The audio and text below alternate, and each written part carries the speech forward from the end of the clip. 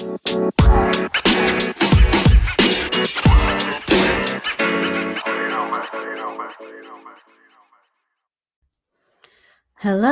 and welcome to the Curvy Geeky Fangirl podcast, aka Curvy Geeky Fangirl Recaps. I am Joe, aka the Curvy Geeky Fangirl, and I basically just go over all the TV shows and films and or books that I've read and or watched throughout the week that are all geek and nerd related. You can find me on Instagram, Twitter, and of course my website, curvygeekyfangirl.com. You can find this particular podcast on the Anchor app, in iTunes, Google Play Music, Pocket Casts, and Stitcher.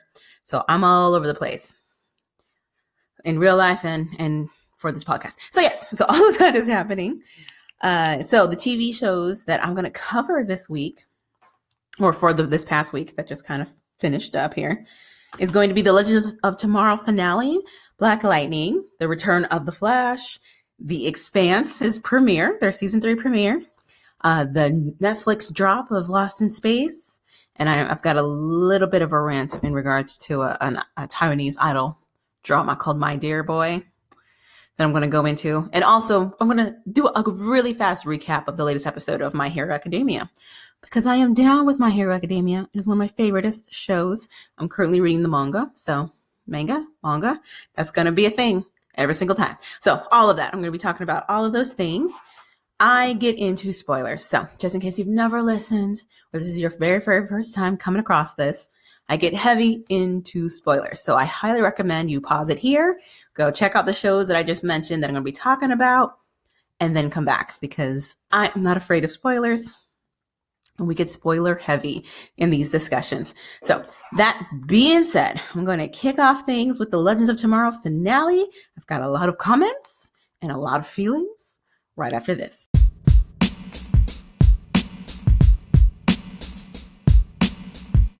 Okay, jumping right into Legends of Tomorrow's finale. There was a lot of things that went on in this finale. The campiness was up 240%. There were some things that ended in a way that I wasn't quite sure why they ended in the way that they did. So let's jump into it. So one of my biggest takeaways, that ridiculous goodbye scenarios we got. So Rip basically died on this last episode here, and Amaya has gone back to Zambezi. I didn't know how to feel about the Rip departure, particularly. He wasn't really in the season. It's known that that Arthur, the guy who plays Rip, is primarily located in the UK, so it wouldn't be that big of a leap or a stretch of the imagination for him to not be a part of the show anymore, because he's probably doing work back home. I'm just not sure why we needed this huge goodbye of his. Not only that, but it didn't even, unless the only purpose of it was to stall Malice, as we found out is the demon's name, or was he really trying to kill it? I have 1,000 questions, but whatever, Legend. So Rip is gone. R.I.P. Rip. A lot of play on words there. There's a lot of play on words. Also, they left it wide open. You don't see a body. This is a time travel show, and he was basically surrounded by time travel energy in order to stall and or destroy this demon. So it's entirely possible that he's just Doctor Whoing it right now and is in another part of time and space. Entirely possible. So goodbye, but not goodbye to Rip. Also, goodbye, but maybe not goodbye to Amaya. So we got Amaya's, finally a closure to Amaya's crazy, ridiculous storyline. They plucked her out in 1942 back in season 2, when she was part of a different League of Heroes, right? And I guess they were trying to mirror what happened in 42. So when we were first introduced to Amaya, she was involved in the leader of the old crew she was with. And then he died. He was brutally murdered. And according to the rest of that timeline, she eventually makes it back to Zambezi, has her kid, tries to pass down her totem, doesn't go well. Zambezi gets totally taken over by warlords. Yada, yada, yada, yada. Craziness. Vixen comes out of that. Instead, with this one, so we had Amaya completely commit to totally changing history in regards to her homeland, her village. She gets her daughter to take up the mantle of being the next totem bearer. They're able to stave off the attack that happens to the village. We learned later in the show that had profound effects for her granddaughter, who's now alive and well, and in a vixen costume. So, okay. Yeah. But then we also get this this goodbye. So her and Nate, they've been pushing this like forbidden love story between Nate and Amaya for a while. And we get a goodbye between the two of them. And again, it could, as I've said over and over in these podcasts, I don't care about Amaya and Nate being a couple. I really don't. I'm not invested. I could care less as to whether or not they stay together or don't.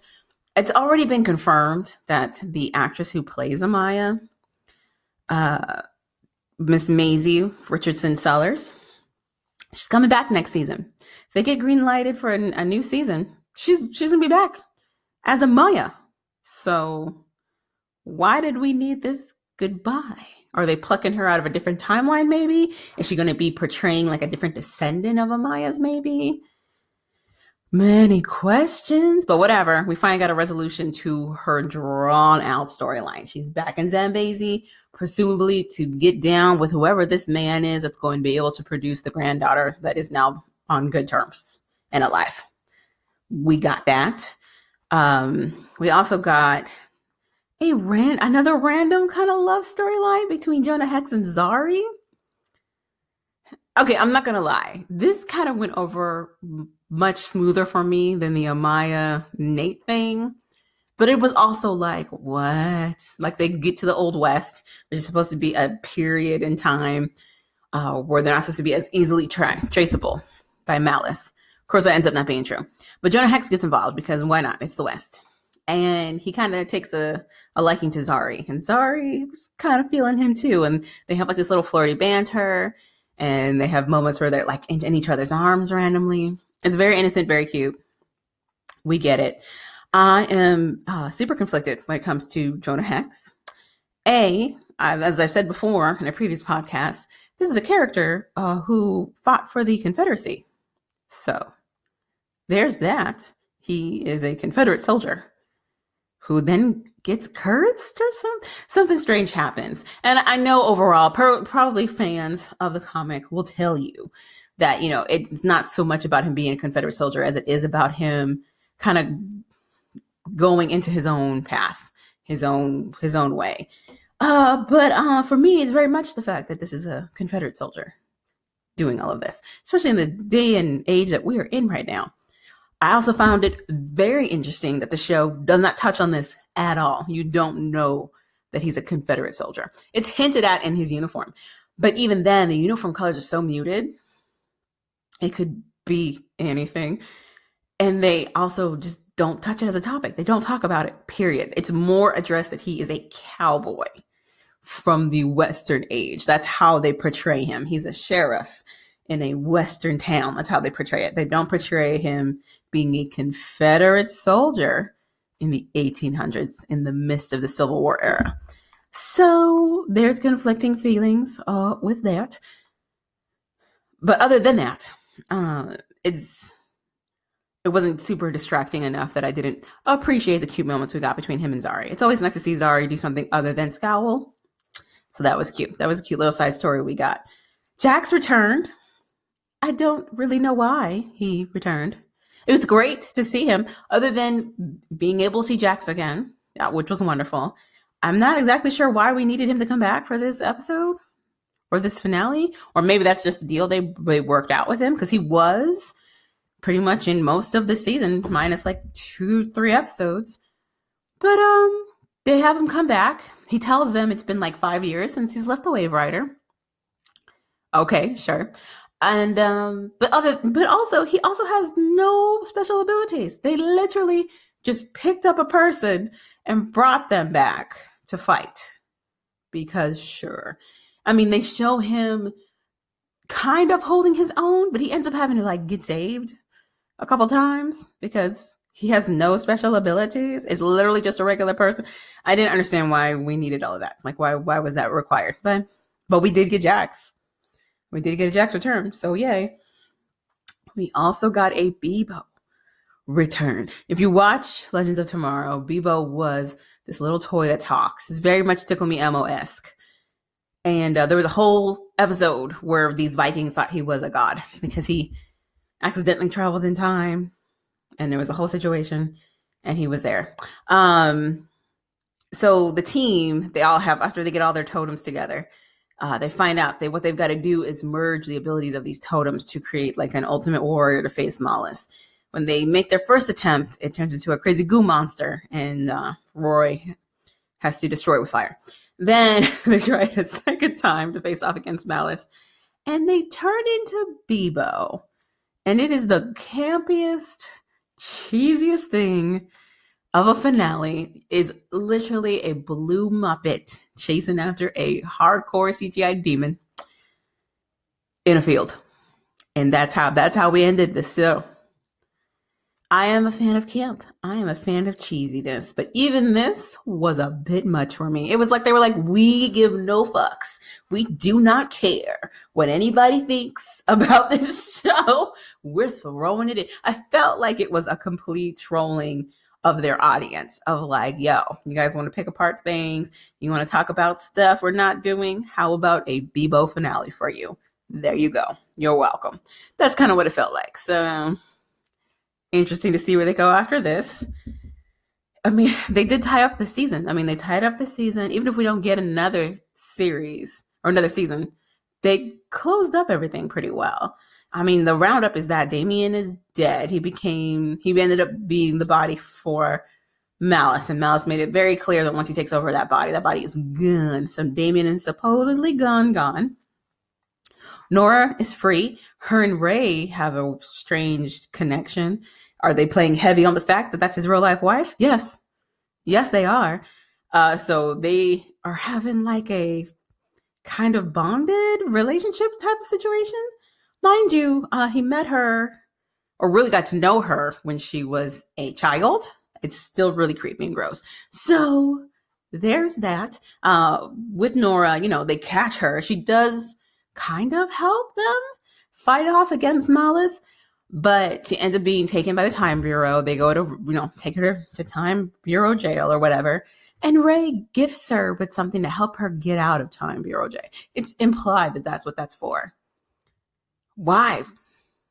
Was there another scene we didn't see where her and Ray became bestest of friends or something? Or she showed him that she wasn't the crazy daughter of a man who literally tries to take over the world all the time?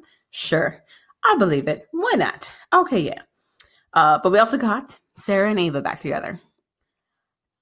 Sure. They were on a break of all of a day. And now they're back together. They are one of my favorite couples, though, so I'm glad that they're back together. But I also didn't really believe that they were broken up. So, yay. Yeah. And that was it for Legends of Tomorrow.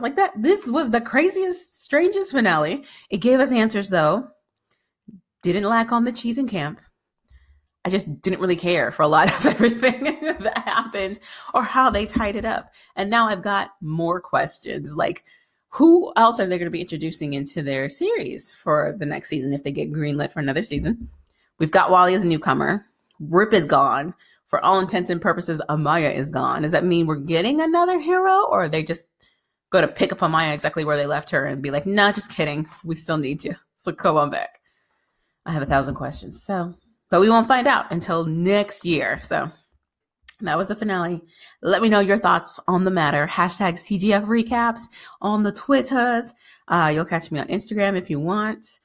The strangest finale. So after this, we're going to be jumping into Black Lightning. Oh, okay, we talk Black Lightning right after this.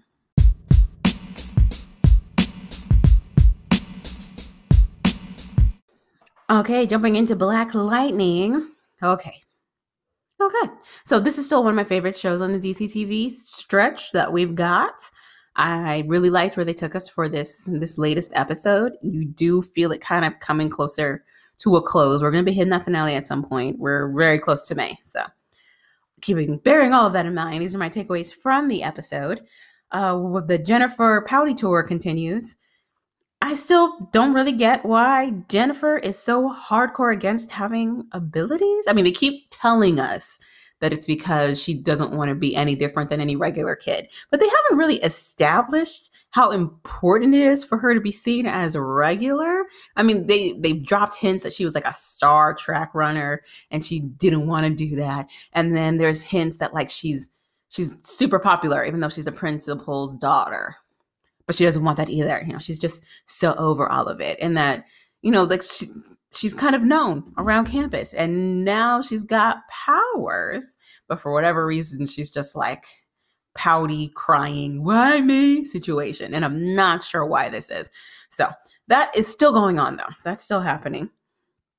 That plays into her interactions with Jefferson earlier in the episode too. Like he goes to talk to her about something, and I think he ends up talking to her about Khalil and how he's back in town. Khalil's back. That's going to be another thing I talk about.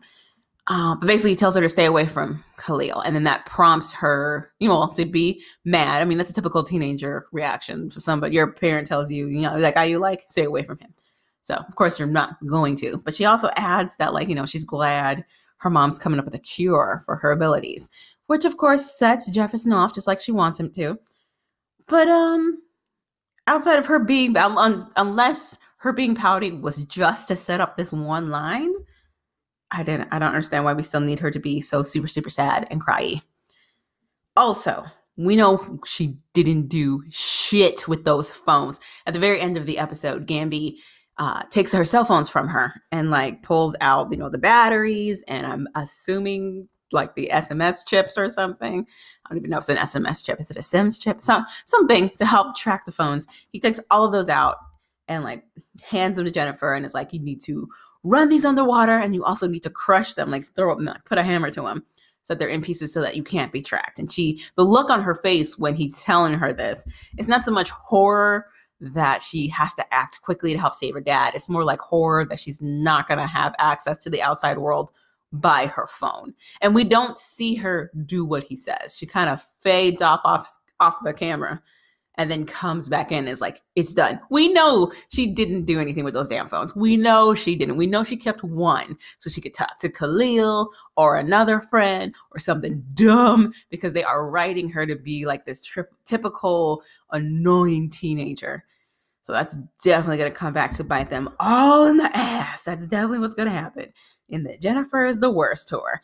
I also, though, to her credit, a bright point in this Jennifer ridiculousness that we're getting from her is that she didn't blindly follow Khalil when he shows up at her old house, because, they're hiding right now. So she gets back to the old house and had a lot of questions as to his miraculous recovery and what exactly is happening, especially with the knowledge she's got with the fact that her family's on the run.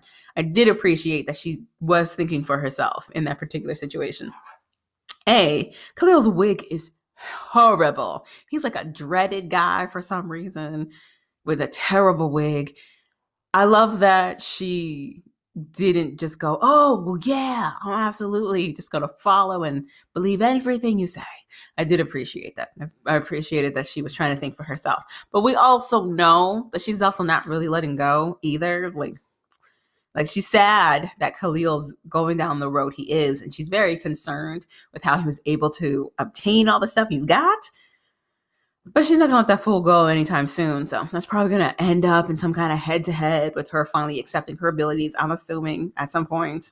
Hopefully soon. But yeah, they kind of laid the groundwork for that with Khalil returning to her life. Meanwhile, her sister, Anissa, a.k.a. Thunder, stays winning. She was doing great this episode. She kicked butt out of Tobias's girlfriend. We found out her name is Cyanide. I don't know if they told us that was her name before, but I put captions on when I watched the episode, and that's the name they dropped for her. Like Cyanide grunts. I was like, when she gets dropped to the floor. So she was holding her own against that baddie. Like she was taking it for the team. But Cyanide also really wasn't feeling a lot of pain, which I just have more questions now. Like she gets her arm got sliced open and she was just like, whatever. And goes back to trying to fight her. I have 1,000 questions as to what Cyanide actually is. Is she a robot? Is she a Green Light Project? All of the above. I have 1,000 questions, but so we got that. She also came through with helping to save Jefferson. Jefferson gets knocked out by Khalil. Khalil is throwing tranquilizers for some reason. I have 1,000 questions, but he gets set up with a bunch of tranquilizers. The plan is for him to go to the school to cause a ruckus to get Black Lightning there. Works. He manages to throw a tranquilizer at Black Lightning, which knocks him out. But then they also get into a mini fight, and somehow Jefferson's heart stops. Yeah, sure. So in the midst of it, he passes out. Heart stops. He's on the ground. Anissa comes to the rescue as bullets are flying. She's able to do her breathing technique and harden her body and shield her dad from bullets. And she talks Jennifer through using her abilities to help save their dad. I like that. That was a nice tie-in. That Jennifer, who's so ambivalent to her powers, is the one that's got to focus and literally use them to help save her life. So that was cool.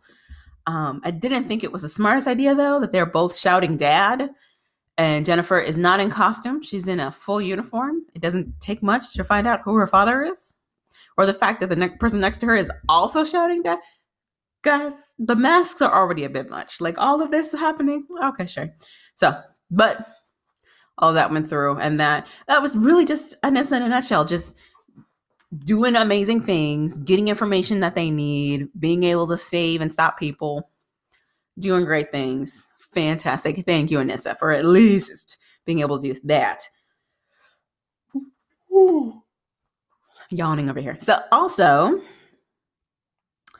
Lynn, I want to give props to Lynn on that booty call attempt. Girl. Okay, so me and Lynn, we've gone through it. I've gone through episodes where I'm like, why are you here, Lynn? And then through episodes where I'm like, oh, okay, that's why you're here, Lynn. I love that they started off this episode with her and Jefferson kind of getting together.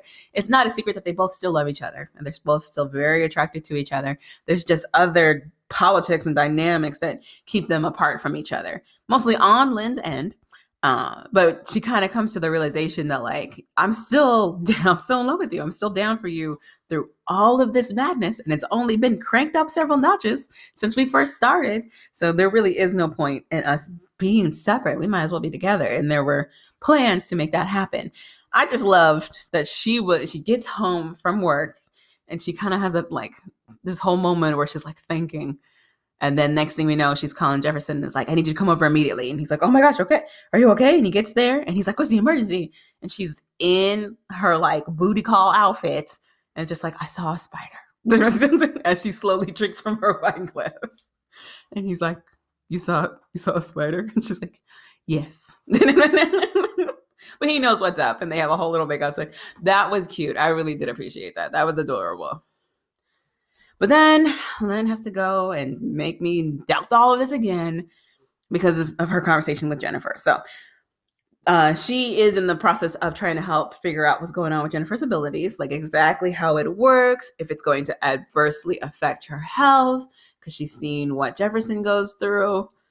But all her testing just kind of shows that aside from the fact that she can create lightning, Jennifer's healthy. She's fine. There's not a whole bunch of things that are going on.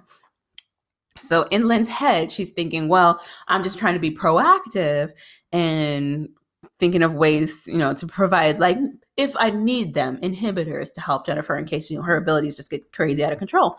Jennifer takes this as her finding a cure for her abilities, and that's what she drops to her dad when they have their fight.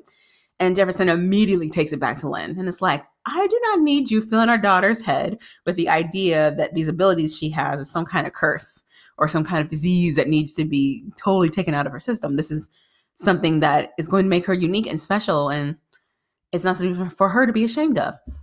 And to Lynn's credit, she just stayed quiet and listened to what he was saying. And then kind of internalized that and thought about it and was like, okay, even though I wasn't trying to go about this as, a cure-all for what Jennifer's going through, I also wasn't doing much to show the positives of her having this ability. So she ends up having a conversation with Jennifer later about how, no, she's not trying to find a cure, but that, she's trying to make sure Jennifer is as healthy as she can be. and that Jennifer should be appreciative of what she does have. Like it's not a curse, it's a blessing, which was very cute. I also really appreciated that. More than anything, I appreciated that my bae is back. So my evil bae, Tobias, is back. Tobias Whale. Mind you, he's just lost his sister. He suffered that crazy defeat at the hands of Lightning, actually getting ready to open his club. He gets back in town. He's a little more healed from the ASA. I'm still a little confused as to why ASA is teamed up with Tobias Whale, but maybe we'll get an explanation. Are they primarily using him because he's got the connections to drive their drug? Like that's it? Is it just because he's a dealer and they need a dealer in order to continue their experiments? Or was he an agent at some point and he became a dealer and then just stayed in that dealer life? More questions and or concerns, but ASA has helped heal him after his last fight with Lightning, and he gets back into his business hardcore. He faces off with Lala about Lala taking over the 100, and he schools Lala. Like Lala has been building it up like, ooh, they're not ready for me. I'm back from the dead. Tobias Whale doesn't know what he's getting himself into. As soon as Tobias calls him, he starts shaking in his boots. And then when he sees him like face to face, he just falls right back in line. And it's just like, yes, sir. All right, sir. I'm like, all right, Lala. Okay, sure. Let's see where this goes with you. Also, Tobias has Khalil under his arm. So Khalil got all of this miraculous medical, I guess, upgrades to his body and to get the use of his legs back because of Tobias. So Tobias had been working on Khalil since Khalil's accident and kind of planting and cultivating the hate against Black Lightning through Khalil. And it was very clever of him to figure out ways to fully separate Khalil from his old life. So he has Khalil, he scolds Khalil when Khalil goes to talk to Jennifer, just about how he can't trust these girls in his life. Like he doesn't need them right now. He needs to focus on the mission at hand. He also incites Khalil to go back to his high school to get Black Lightning there. And some of the reviews I read said that, that was intentional so that he could further distance himself from his old life into his new one. I don't know how true that is. I feel like it was just very budgetary, as in like they didn't have enough money for another set. So they were like, let's just use the school, I think. Or maybe that was on purpose. I don't know. So all of that too. Tobias clearly has plans to rule the world. He wants to take over the ASA as well. He managed to kill Jill Scott's character. I do not remember what her name was, but she was the head honcho, between the main liaison between the ASA and the rest of the 100. And now Tobias is in that range because he killed her. And so now he's also trying to kill the head of the ASA. I'm not sure to what ends, though, that would actually accomplish, because they're supposedly government assisted. So him killing the head of the ASA, would that put him in as the head of the ASA? Is that how that works? Who knows? Who knows? All we know is that they're still doing Project Lightning and that, Green Lightning, I'm sorry. Oh no, Green Light. There we go. They're still doing Project Green Light. Not only that, but their original abductees are starting to die, and they need to find out why. And I guess the key to doing that is through getting Black Lightning. They're still on the fence as to whether or not it's Jefferson, but they for sure think that Black Lightning is one of the kids that they were doing their initial testing on that somehow escaped them. So they wanted him alive. That was the whole point of going to the school and setting all that up, to get Black Lightning alive so they could do their testing. Unfortunately, Khalil got too heavy-handed in his fighting and killed him, to Tobias's chagrin, but also kind of like, relief. But so, and then they had to skedaddle because things started getting crazier and heavier, and nothing was going to come of them trying to get this body out of the school. So they rolled out, but he was there. And that was pretty much it for Black Lightning. They left it wide open. They got Jefferson back home. He's back and breathing, but he still definitely needs to be treated by Lynn and get back to his health. He's definitely not at 100% yet. But yeah, so they're still in hiding. The family's still in hiding. They need to figure out what their next step is. They need to be careful because their dad is suffering some major injuries. And I just need them to do Team Family Lightning at some point soon. That'd be greatly appreciated. But yeah, so we'll find out. Like I said, it's almost nearing the end of their season, but hopefully we get a heck of a lot more answers than questions. I wouldn't mind a Khalil Jennifer standoff. So after all of that, we're going to be moving into The Flash right after this.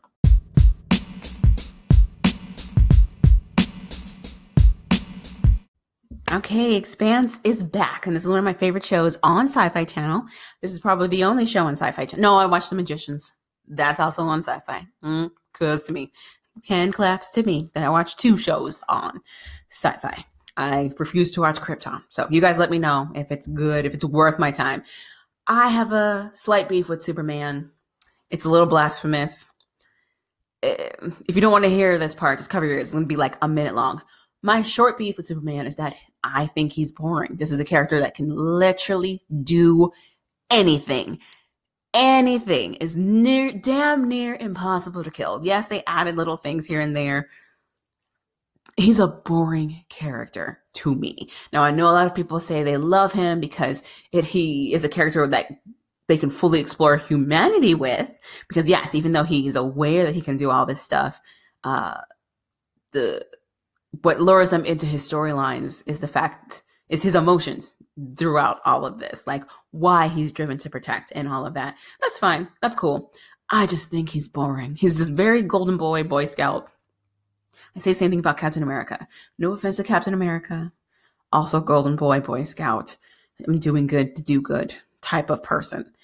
I just think those are boring characters to me. I like my characters a little more gray area. I like to know that they could, at a moment's notice, go complete villain. And then eventually learn that that's not the right idea and come back. I just like those. Blasphemy over. All right, so into The Expanse. So Expanse has premiered. And it didn't disappoint. And as always, this show in particular leaves me wanting more episodes every single time. And I get really mad that it's not in a bingeable format for me. Honestly, Sci-Fi, why can't we just do a Netflix binge with this show? Whatever. So we get back and they basically pick up right where they left off. Naomi has just, given her big confession to Holden and with the rest of the crew listening in that instead of destroying prototype? What is it called? I think it's a prototype. Isn't it a prototype? It is I'm gonna be like just staring at things. I want to say it's a prototype, right? Yeah, I think it's a prototype. Whatever. That thing. This dangerous weapon type-esque thing. She was supposed to destroy it. Protomolecule. Got it. See, that was going to bug me all week.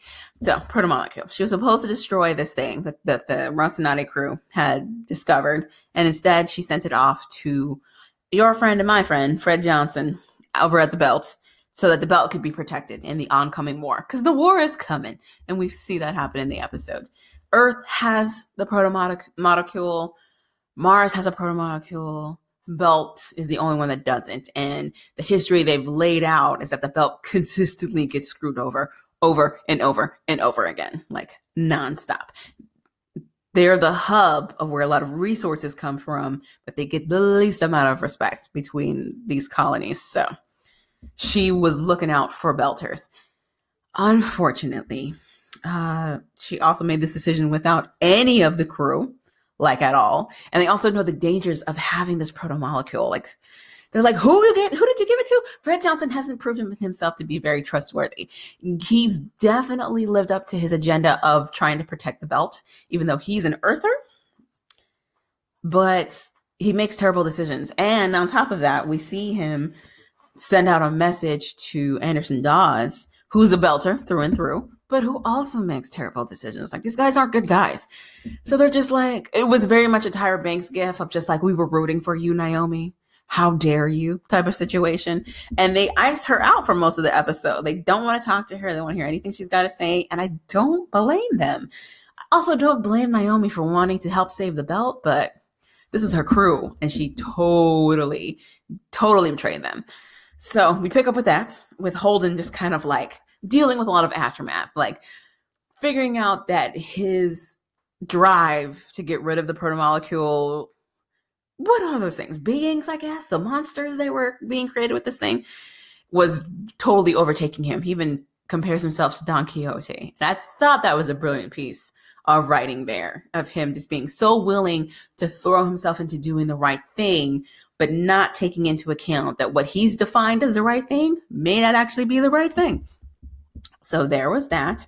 And Holden gets a nice little arc of eventually coming around, and he faces off with Dr. Ming. And Dr. Ming, poor Dr. Ming, all he's wanted this whole time is to find his daughter May. That's all he's been trying to do from day one since he joined this crew. And, you know, they've basically just kind of ignored him in a lot of things. He's helped them in a lot of ways, but they've kind of just ignored what he wanted for a while. Mostly because Holden was being an ass and wanted to get all these monsters killed in one go. But anyway, so Holden kind of sees that he's been an ass this whole time. And he's like, look, we promised you we're going to help you find May. We didn't do that. So now we're going to help you find May. Unfortunately, it's to the chagrin of Naomi, who's like, no, we need to hide. We need to get back to Fred Johnson and use his protection because, you know, I made that deal on behalf of us. So he owes us. And they were just like, nah, we're gonna go find May. And that's how the Rocinante crew left it. They're now called something else. I do not remember the plant name that Meng chose, but we'll probably hear it again. So also, that's going to be happening. I also love the Avasarala and Bobby team up. They are incredibly powerful characters in their own right. Avasarala especially is a genius. She understands power. She really does. She hasn't always wielded this power correctly, but she understands it. And I got to give her kudos to the fact that she's distinctly aware of her situation. That A, she is a loose end that someone is inevitably going to try and tie up. And B, if she doesn't protect herself and find ways to protect herself, she's dead. She's dead. That's it. So there's a whole part where they're still trapped on the ship and Bobby's in her full mech suit trying to get everybody out. And they get to a point where they can just escape to like this other secondary ship that's on board. But she stops them so that she can get proof of Erwright's evil doings, basically, so she can clear her name because she knows that asshole is going to pin this on her. And he does. There's a whole scene where Erwright is talking to the Secretary General, trying to convince him to go to war with Mars, and basically confesses all of the evil shit he's done against Earth, but says it was Avasarala who did it because he's Erwright. You know, but he also did this throwaway line about how he views her as a mother. And I was like, bitch, you are only like 5 years away from her, maybe, if that. You're not that much younger than her. How are you looking at her as a mother? I mean, okay, sure. Anyway, but yeah, so Bobby has to step up, basically. She has to help get them out of this ship, which still technically has enemies on board. And she does a wonderful job. Homegirl is resourceful, and she is damn near unstoppable in that mech suit, which I felt did a duality of showcasing how brilliant Bobby is, but also what they could potentially be up against with a bunch of Martians in the same gear.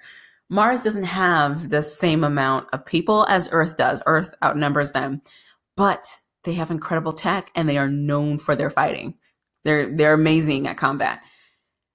So it could be a serious situation for everyone when this war kicks off, which is what Erwright wanted and which is happening super soon because the Secretary General signed off on it. So that is happening. But eventually Bobby and Avasarala managed to get away. There's a second, for whatever reason, racing ship on this ship, but only seats 2 people. I want to say his name is Kotyar. Kotyar and Avasarala have been thick as thieves for a while now. I think she assigned him to help protect her son, and that didn't go well because her son died. But he's been with her for a while, and this is their first separation. And it just spoke volumes. There's this whole scene where they're looking at each other from across the SEAL decks, and you see all this emotion in their faces. It's just a lot of like sadness at their separation, but also like a little bit of hope that they might each survive trying to leave. And a lot. It was a lot. It was a beautiful, beautiful little moment. And we've got Bobby and Avasarala now teamed up and out in space. Hopefully they meet up with Rocinante at some point. I wouldn't mind that. I'd love to see how that's going to go down. More than anything, I would love to see how Alex deals with Bobby being there. It'll be another Martian that's here for him, even though he's technically married. But he made it pretty clear in this episode he was a shit husband and dad. So that might just be like a legality. So all of that going on. And that was pretty much it for The Expanse. They covered quite a bit without it being super overwhelming, but also managed to kind of recap you because they've been on a hiatus. Well, they had their season break, so this was their premiere. It wasn't bad. I'm excited to see where this goes. More than anything, I want to know what's going to happen with Dawes and Johnson. Like, they don't trust each other. They're both very brilliant, but they're both kind of like evil geniuses. So I'm interested to see how that's going to work and if this is truly for the belt or if this is for themselves. So also that. But I'm moving into, Netflix dropping Lost in Space over the weekend right after this.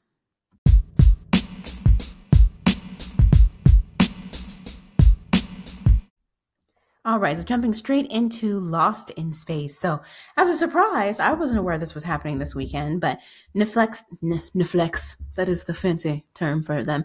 Netflix went ahead and dropped their Lost in Space reboot. Quick background, in case you don't know what Lost in Space is. It is a 1965 sci-fi show that was way ahead of its time in terms of sci-fi television in general. It's iconic. It's a classic. You've got the Robinson family that are stranded on various alien planets at any given episode. And you've also got the intricacies of their working relationship and dynamic as a family, in addition to the two strangers that are on this weird adventure with them.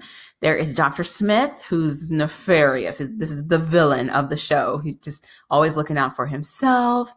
Never really seems to be on board with the Robinsons' plans, but he is stuck with the Robinsons. So more often than not, he ends up having to work with them and be loyal to them, much to his chagrin. And then you've also got the co-pilot, whose name I don't even remember. So there's that. I should probably look it up. But yeah, there's another person who's not related to the Robinson family, who plays like the co-pilot for them. And there's a little love interest between him and Judy in the show. I want to say that they end up getting together. No, so my knowledge of the classic show is like a few reruns that I watched. And I usually stopped watching those because the robot in the 1965 version of the show is terrifying. Like Doctor Who 1950s, 60s, terrifying. I give you this, no. So if you ever see the Cybermen from Doctor Who, like the original Cybermen, terrifying. So that's all I remember. What I really remember Lost in Space for is the 1990s movie adaptation of it.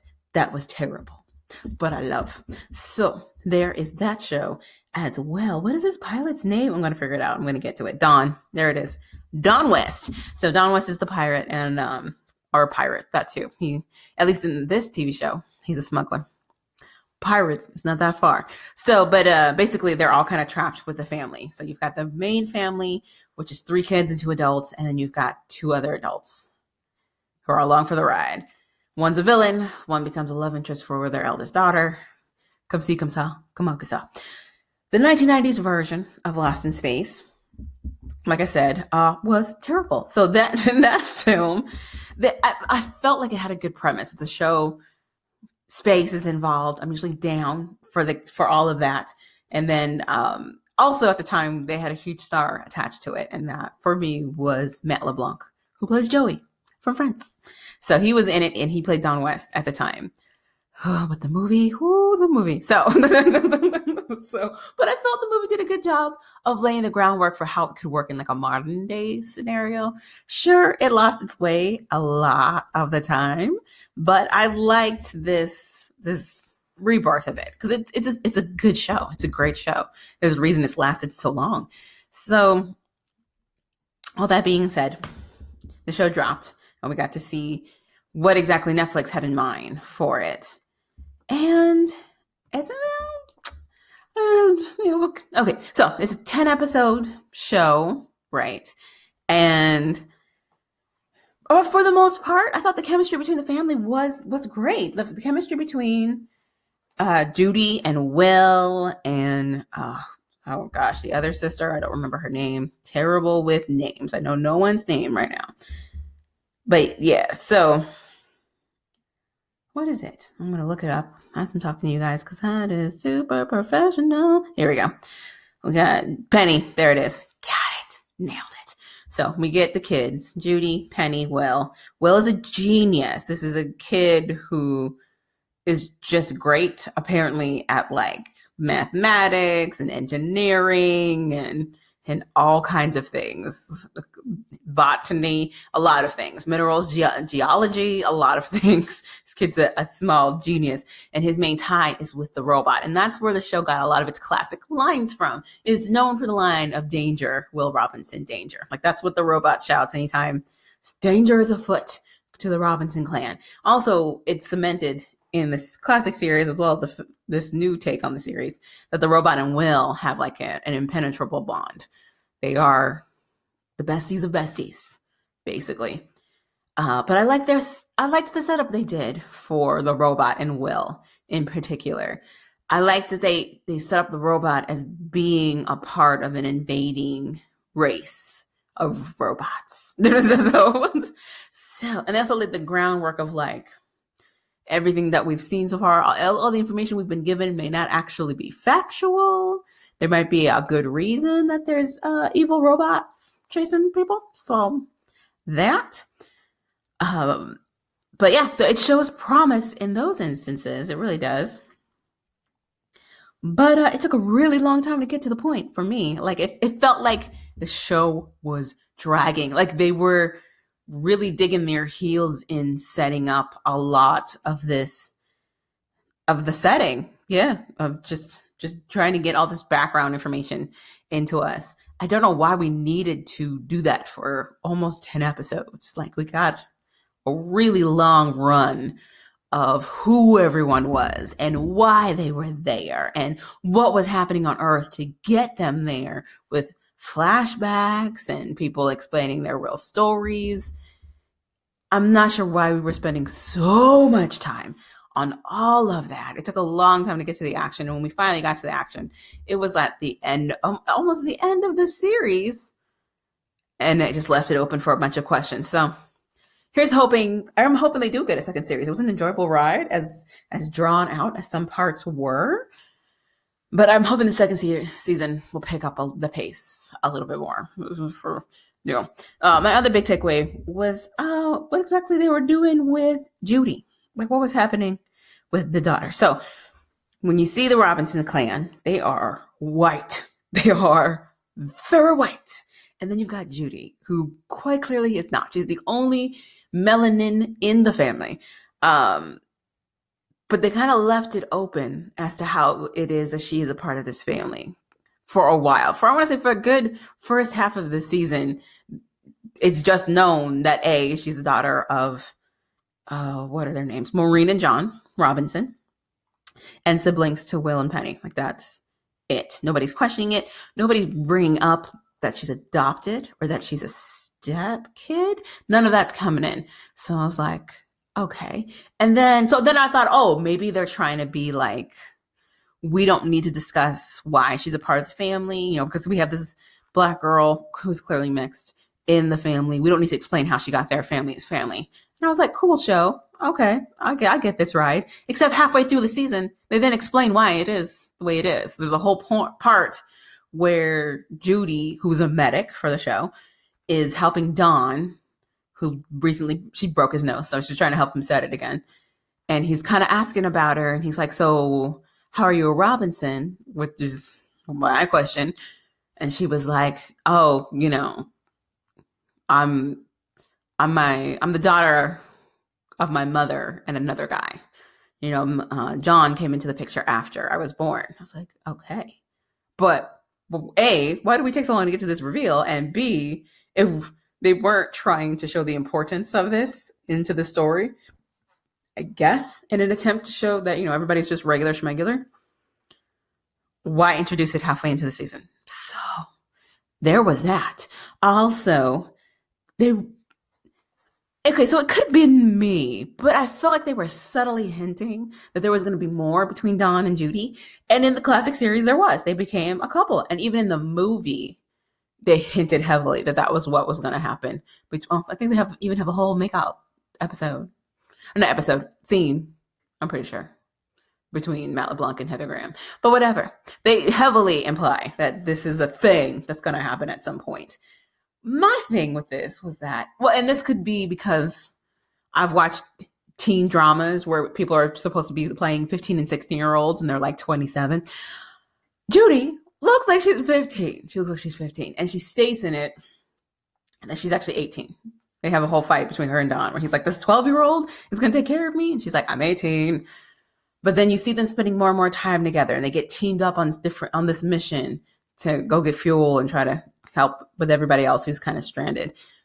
And you see them getting closer and that bonding becoming more and more, and that bonding becoming more than just like friendly or even like sister brotherish. It's definitely hinting towards romantic. And it was just really freaking me out. Because it just looks very Lolita-esque to me, because she does look so young. And the guy that plays Don, not that he's ancient, but he's definitely older. Like in any other scenario, especially if this was a CW series, he'd be playing her dad and she'd be playing the daughter. So I was just like, it was playing tricks on me the whole time I'm watching it, to the point where I had to go and look up their real ages. And there's not that much of an age gap between them in the real life. He's 36 in real life. She's 24. Not the biggest of age gaps, but on screen, especially when she's with her siblings who are also supposed to be pretty young, it just looks really weird to me. It was definitely something that was distracting the entire time I'm watching it. To the show's credit, they don't really dive into any kind of love anything between the two. It's really them just kind of bonding for the most part. But it's definitely hinted in there that this is good, like bookmark it, because this is going to be the start of something. So there was that. That was also happening in the show. Parker Posey as Dr. Smith, again, other than changing it for the sake of changing it, for like diversity and inclusion's sake, I had no problem with that. So originally Dr. Smith was a man, and now they have Parker Posey playing her as this character in female form and playing this villain. Okay, so the thing with Parker Posey, talented actress, love her and a lot of different things, especially the comedies she's done. She's hysterical. But her playing the doctor in this, it felt like watching a robot pretend to be human. That's really harsh, but it really, I wasn't sure what they were going with this, and I don't think this was to any fault of the actress. I think it was the way they wrote this character, because she's supposed to be like this huge con artist type, like this huge survivalist, con artist, greedy, selfish type villain. And she does play that. But then there'd be other parts where, like, you know, she's supposed to be doing the con and she's just doing a very creepy smile. And again, I think that's to Parker's credit. You never forget that she's the villain the entire time you're watching it. Even when she's trying to portray this different person and try to get in good with the Robinson family, you never forget she's evil. But it also kind of becomes glaringly obvious that she's evil. But I don't know if that's because we as viewers got so much more information, or if they really went over the top in trying to paint her as a villain and it just came across as very loud. So one of those. They're keeping her around. Dr. Smith stays a villain for the show. She stays an obstacle for the Robinsons to overcome every single time. But also the other thing was that this show was very formulaic. There you go, that's the word. Formulaic. And again, you could say that about any superhero or sci-fi series ever. They're all very formulaic. You've got like a monster of the week or a danger of the week type of situation where you put your characters into a crazy obstacle-ridden situation for them to overcome. and then come out like slightly stronger or better or learn something. That is usually how things break down. But I felt like in this show, it was definitely wash, rinse, repeat for every single episode, with the exception of the finale. With the exception of the first episode and the finale, everything else just kind of played like, okay, the Robinsons are stuck on an alien planet. Danger happens. They come together. Win. Next episode, they are stranded on an alien planet. Danger comes. Like that was like every single episode.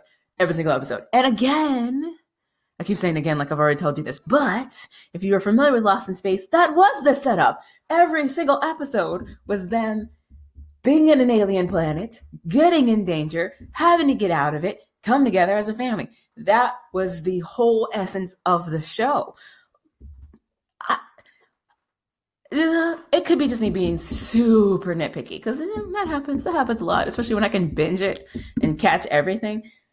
But I did find myself trying to fast forward through a lot of stuff because it just felt redundant. Like I didn't need to see them in another situation that I knew they were going to get out of just to get to another part of the show.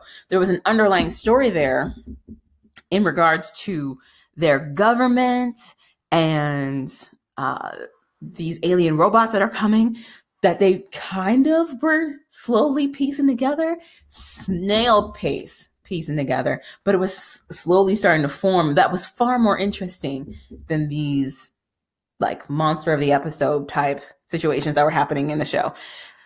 So to have all of that said, we also had a very nice Easter egg. Apparently, the original Will from the original Lost in Space crew was on the show. He played the original Dr. Z. Smith. And apparently, if you're a hardcore Lost in Space fan, you know that Z stands for Zachary. So apparently Will's full name is William Zachary Robinson. And it was like a nice shout out to the original. And we got to see a familiar face if you watched the original show, all grown now and still being a part of this incredible show, which was cute. I like it when reboots do give a really nice shout out to the originals, especially if they can somehow incorporate some of the original characters cast that helped to make the show as great as it was. So I really like when that happens. So that was nice to see in there. But otherwise, yeah, that was it. Let me know what you guys thought about Lost in Space. Was it amazing? Was it like a great surprise you didn't think was going to happen? Apparently, there were some people who were kind of hesitant about a like grim, darker version of Lost in Space. Which I could kind of get. I mean, if you were a fan of the original show, it definitely wasn't that at all. It was campy. It was super campy and cheesy and light. It was light entertainment for the whole family to catch.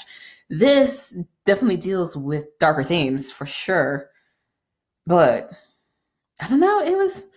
It felt like it was trying to find its footing. So I'm hoping that's what was happening with this first season was them trying to piece together exactly how they wanted this to go down while trying to keep it as enticing as it is. And hopefully moving into this second season, that hopefully they get greenlit for a second season, we'll get more information as to what's going on.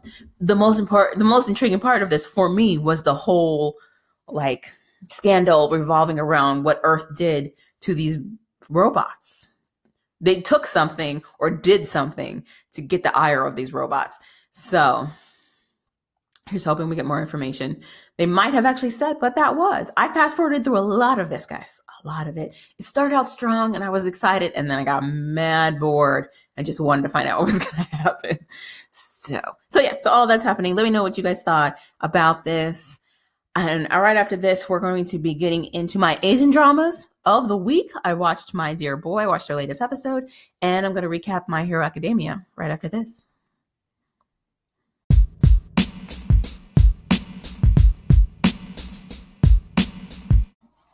Okay, so moving right into my Asian dramas and anime section.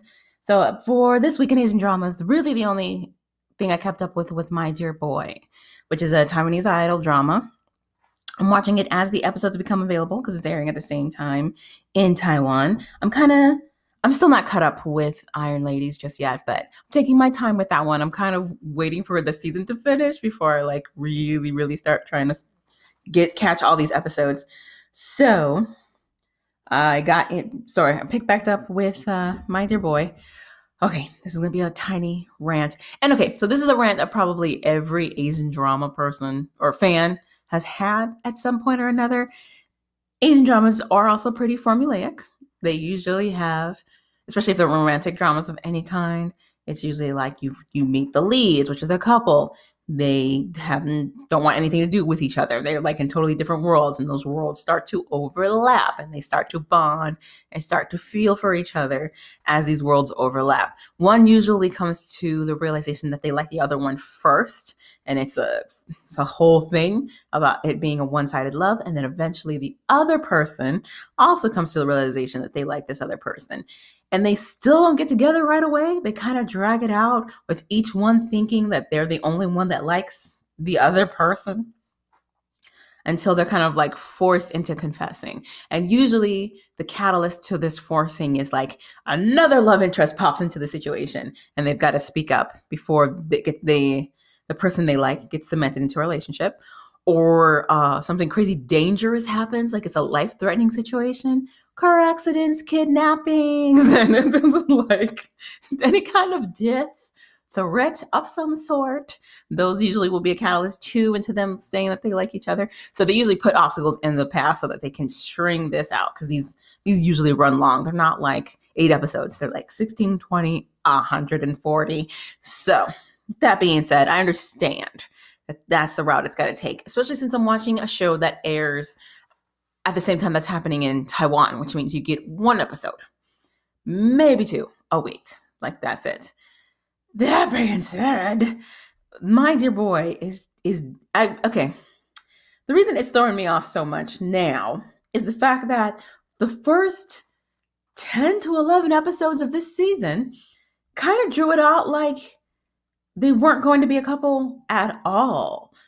So it was a situation, classic situation in Asian dramas. Older woman, younger man, like I've said before.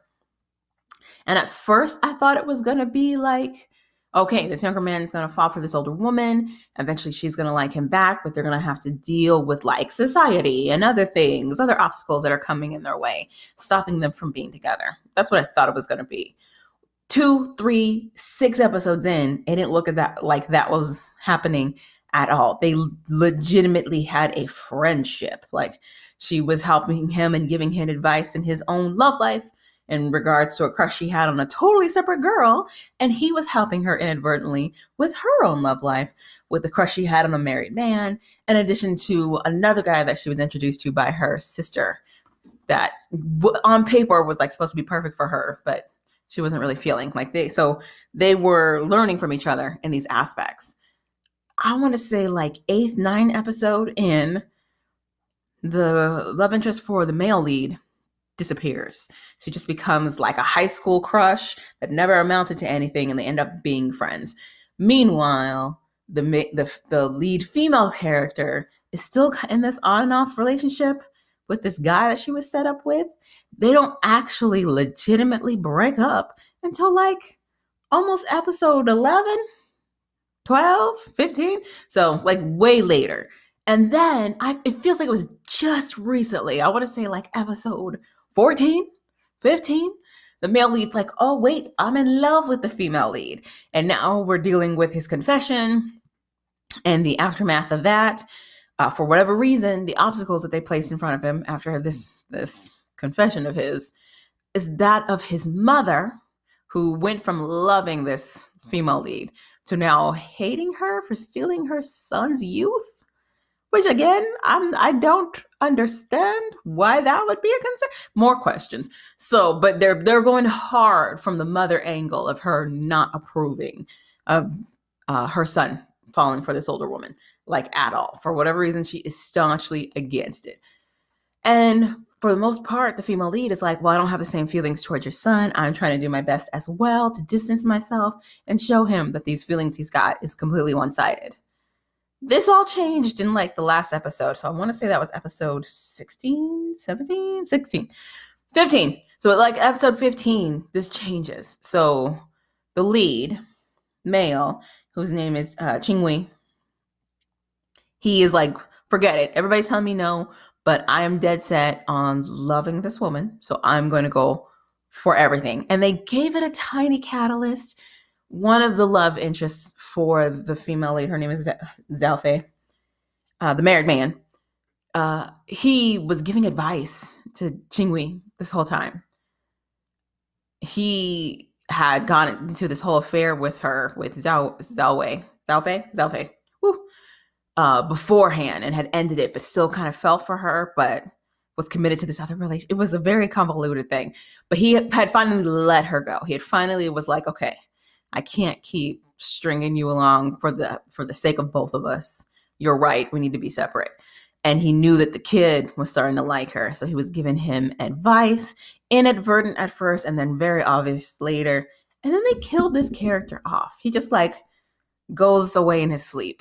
It's random. He gets in the car with his wife after a long day of shooting commercials, falls asleep, doesn't wake up. And they decided to declare that a death. There was a death. He died. It's like, okay. And it shakes up the lead as it would, the female lead, Zhao Fei. Shakes her up as it would, because this was a love of her life. This was a huge, huge person in her life that had made a lot of changes for her. And it also shakes things up for Qingwei as well, or Qingwei? Qingwei? I'm going to say Wei. Qingwei as well, because he realizes time's short. And if he wants to really be with Zhao Fei, he's got to do it now. This culminates in like a very awkward kiss outside of her room. That's another thing about these Asian dramas that could be slightly problematic on American soil.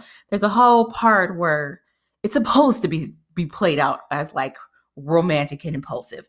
She comes out to take the trash. It's pretty clear she didn't come out just to take the trash. She came out to like see if he was still by her apartment. He is. And he takes it as a sign to like make his move. So he pins her against the wall of her apartment and kisses her. These kisses don't look like they're reciprocal at first. It's a thing they do where like the male lead makes this like aggressive move and goes in, and the female is submissive, and at first is like tenses up and is against it, and then slowly kind of gets into the kiss. And that's how they played it out with the couple here. And I was thrown, because this whole time she's been playing it like, we aren't a couple. We aren't together. I don't see you as a romantic interest. And they did a great job of really laying that out as detail for her character. And now all of a sudden she's like, well, maybe yes. And maybe it's just me. Maybe I didn't pick up on the other breadcrumbs they were dropping in regards to her really liking him. But for me, it felt like it came out of nowhere, that all of a sudden she was like, and yes, I too am in love with you. Also, we are in episode 16. We're in episode 16 by now, and they are just bridging this. Taiwanese dramas don't typically go into the hundreds.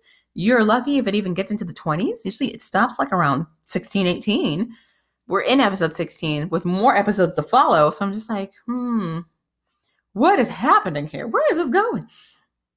So, that is my rant for My Dear Boy. I'm still going to keep watching it because I'm a glutton for punishment. And I'm also still invested in these characters. I want to see if he's going to get this woman he's been chasing after, and if she is going to let him. She's going to allow this happiness to happen. Because even though there's some cringy moments, for the most part, she's very much an independent, like, self-created woman. And I love that they're playing her as this self-made person. So it'll be interesting to see if this is eventually going to turn into them being a lovey couple, happy ever after, or if they're going to do like the reality thing where they're a moment in each other's lives and they both learn from this before they go their separate ways. Here's hoping they become a couple, but we'll see. We will see.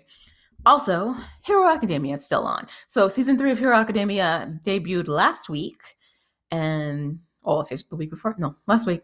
And then we had a recent episode just this Friday, around that time frame, with episode 2. In my rant last week, I talked about how Funimation is supposed to be producing the English dubs for this series, and I Blasphemous, I know, for everybody else that loves anime.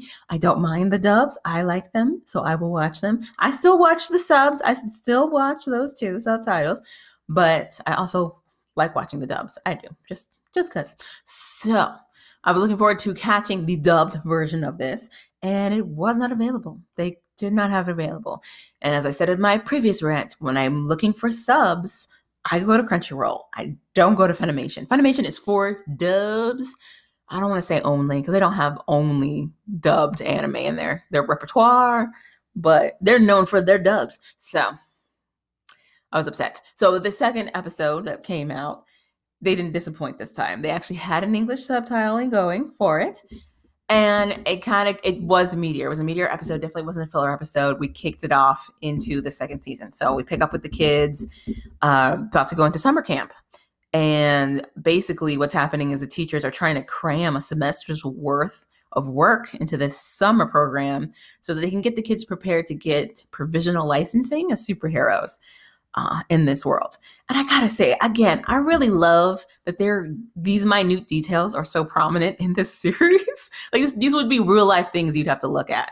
Like, okay, do you have your license to be a superhero? Like, what was the paperwork? What were the steps in the training you had to do? Like, they actually place all of that into this anime.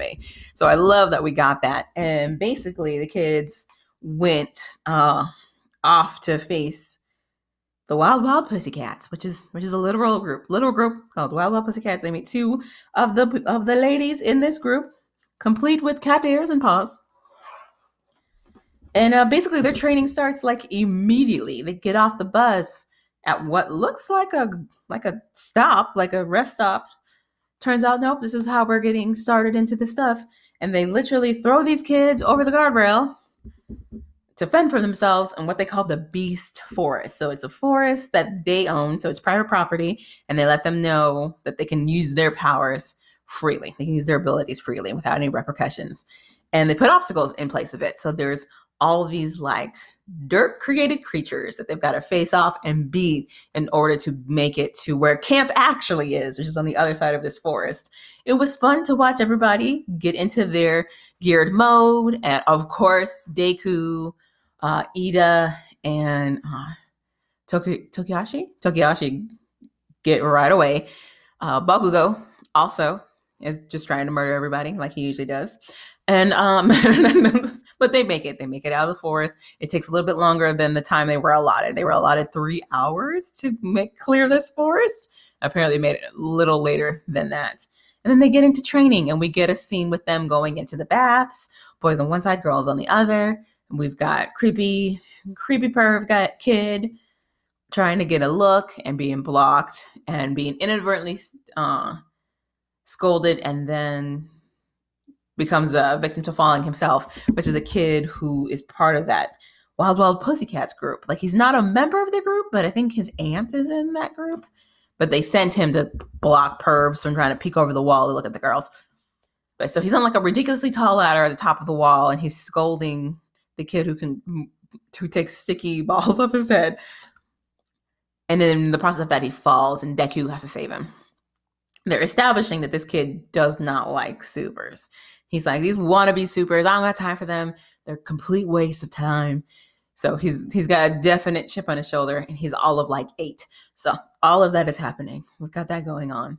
And basically, yeah, they're just getting ready for training. We found out Class B is with them too. So Class 1A and 1B are at the same training camp, getting ready to go.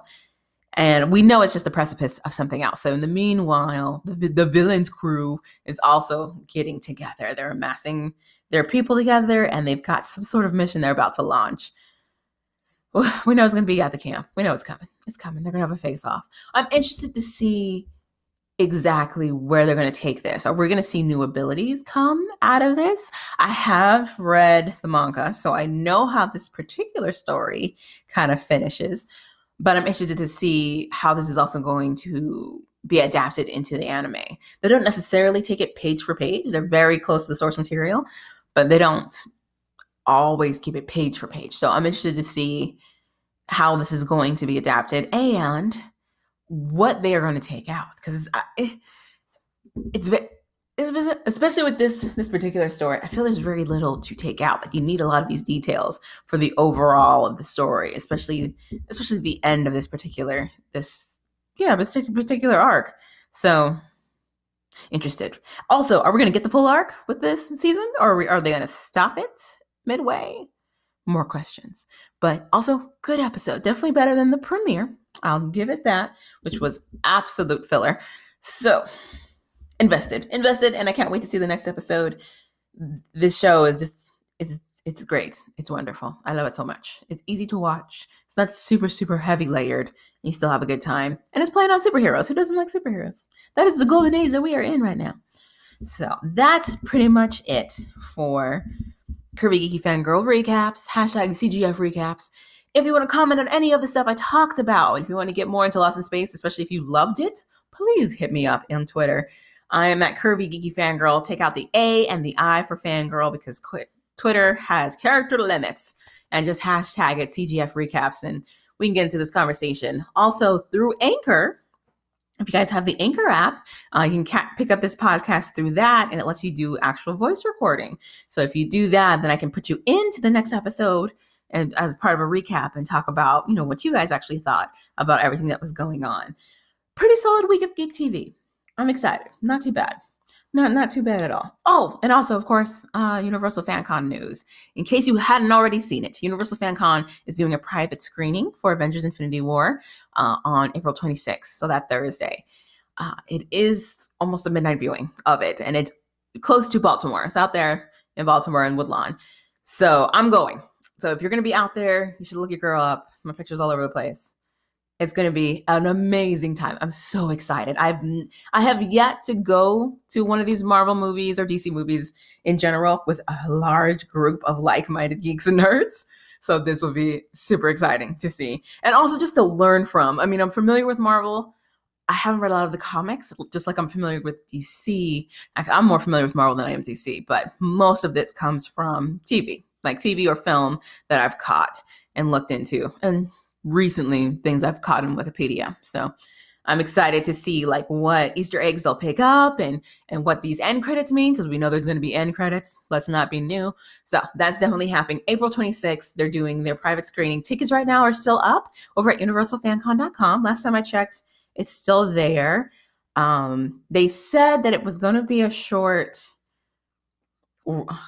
not short, but it was going to be a small batch of tickets that were going to be available. But when I last checked, they posted everything on Friday. It is Sunday right now. There's still tickets available to my knowledge. So if you get the chance, check it out. Also, I will be at Universal FanCon. So that'll be the Thursday before the 3-day kickoff for Universal FanCon, Friday, Saturday, Sunday. I will be there to check out everything. I'm super excited. This is going to be my first con in ages. Honestly, it's my first con, period. Because when I was younger, and hitting what was San Diego Comic-Con, it was literally just tables of bucks. So this is going to be my full, like, integrated media sensation, convention, fandom convention. It's going to be amazing. I'm super excited. So all of that's happening. Like I said, hit me up. Your girl is on Instagram, Twitter. I've got a website, curvygeekyfangirl.com. I still have articles up at fanbros.com. There has been drama with Polyvore and me trying to create new sets, but I'm working around it. I'm trying to figure it out. But yeah, so all of those places, as always, I will talk to you guys later. Bye.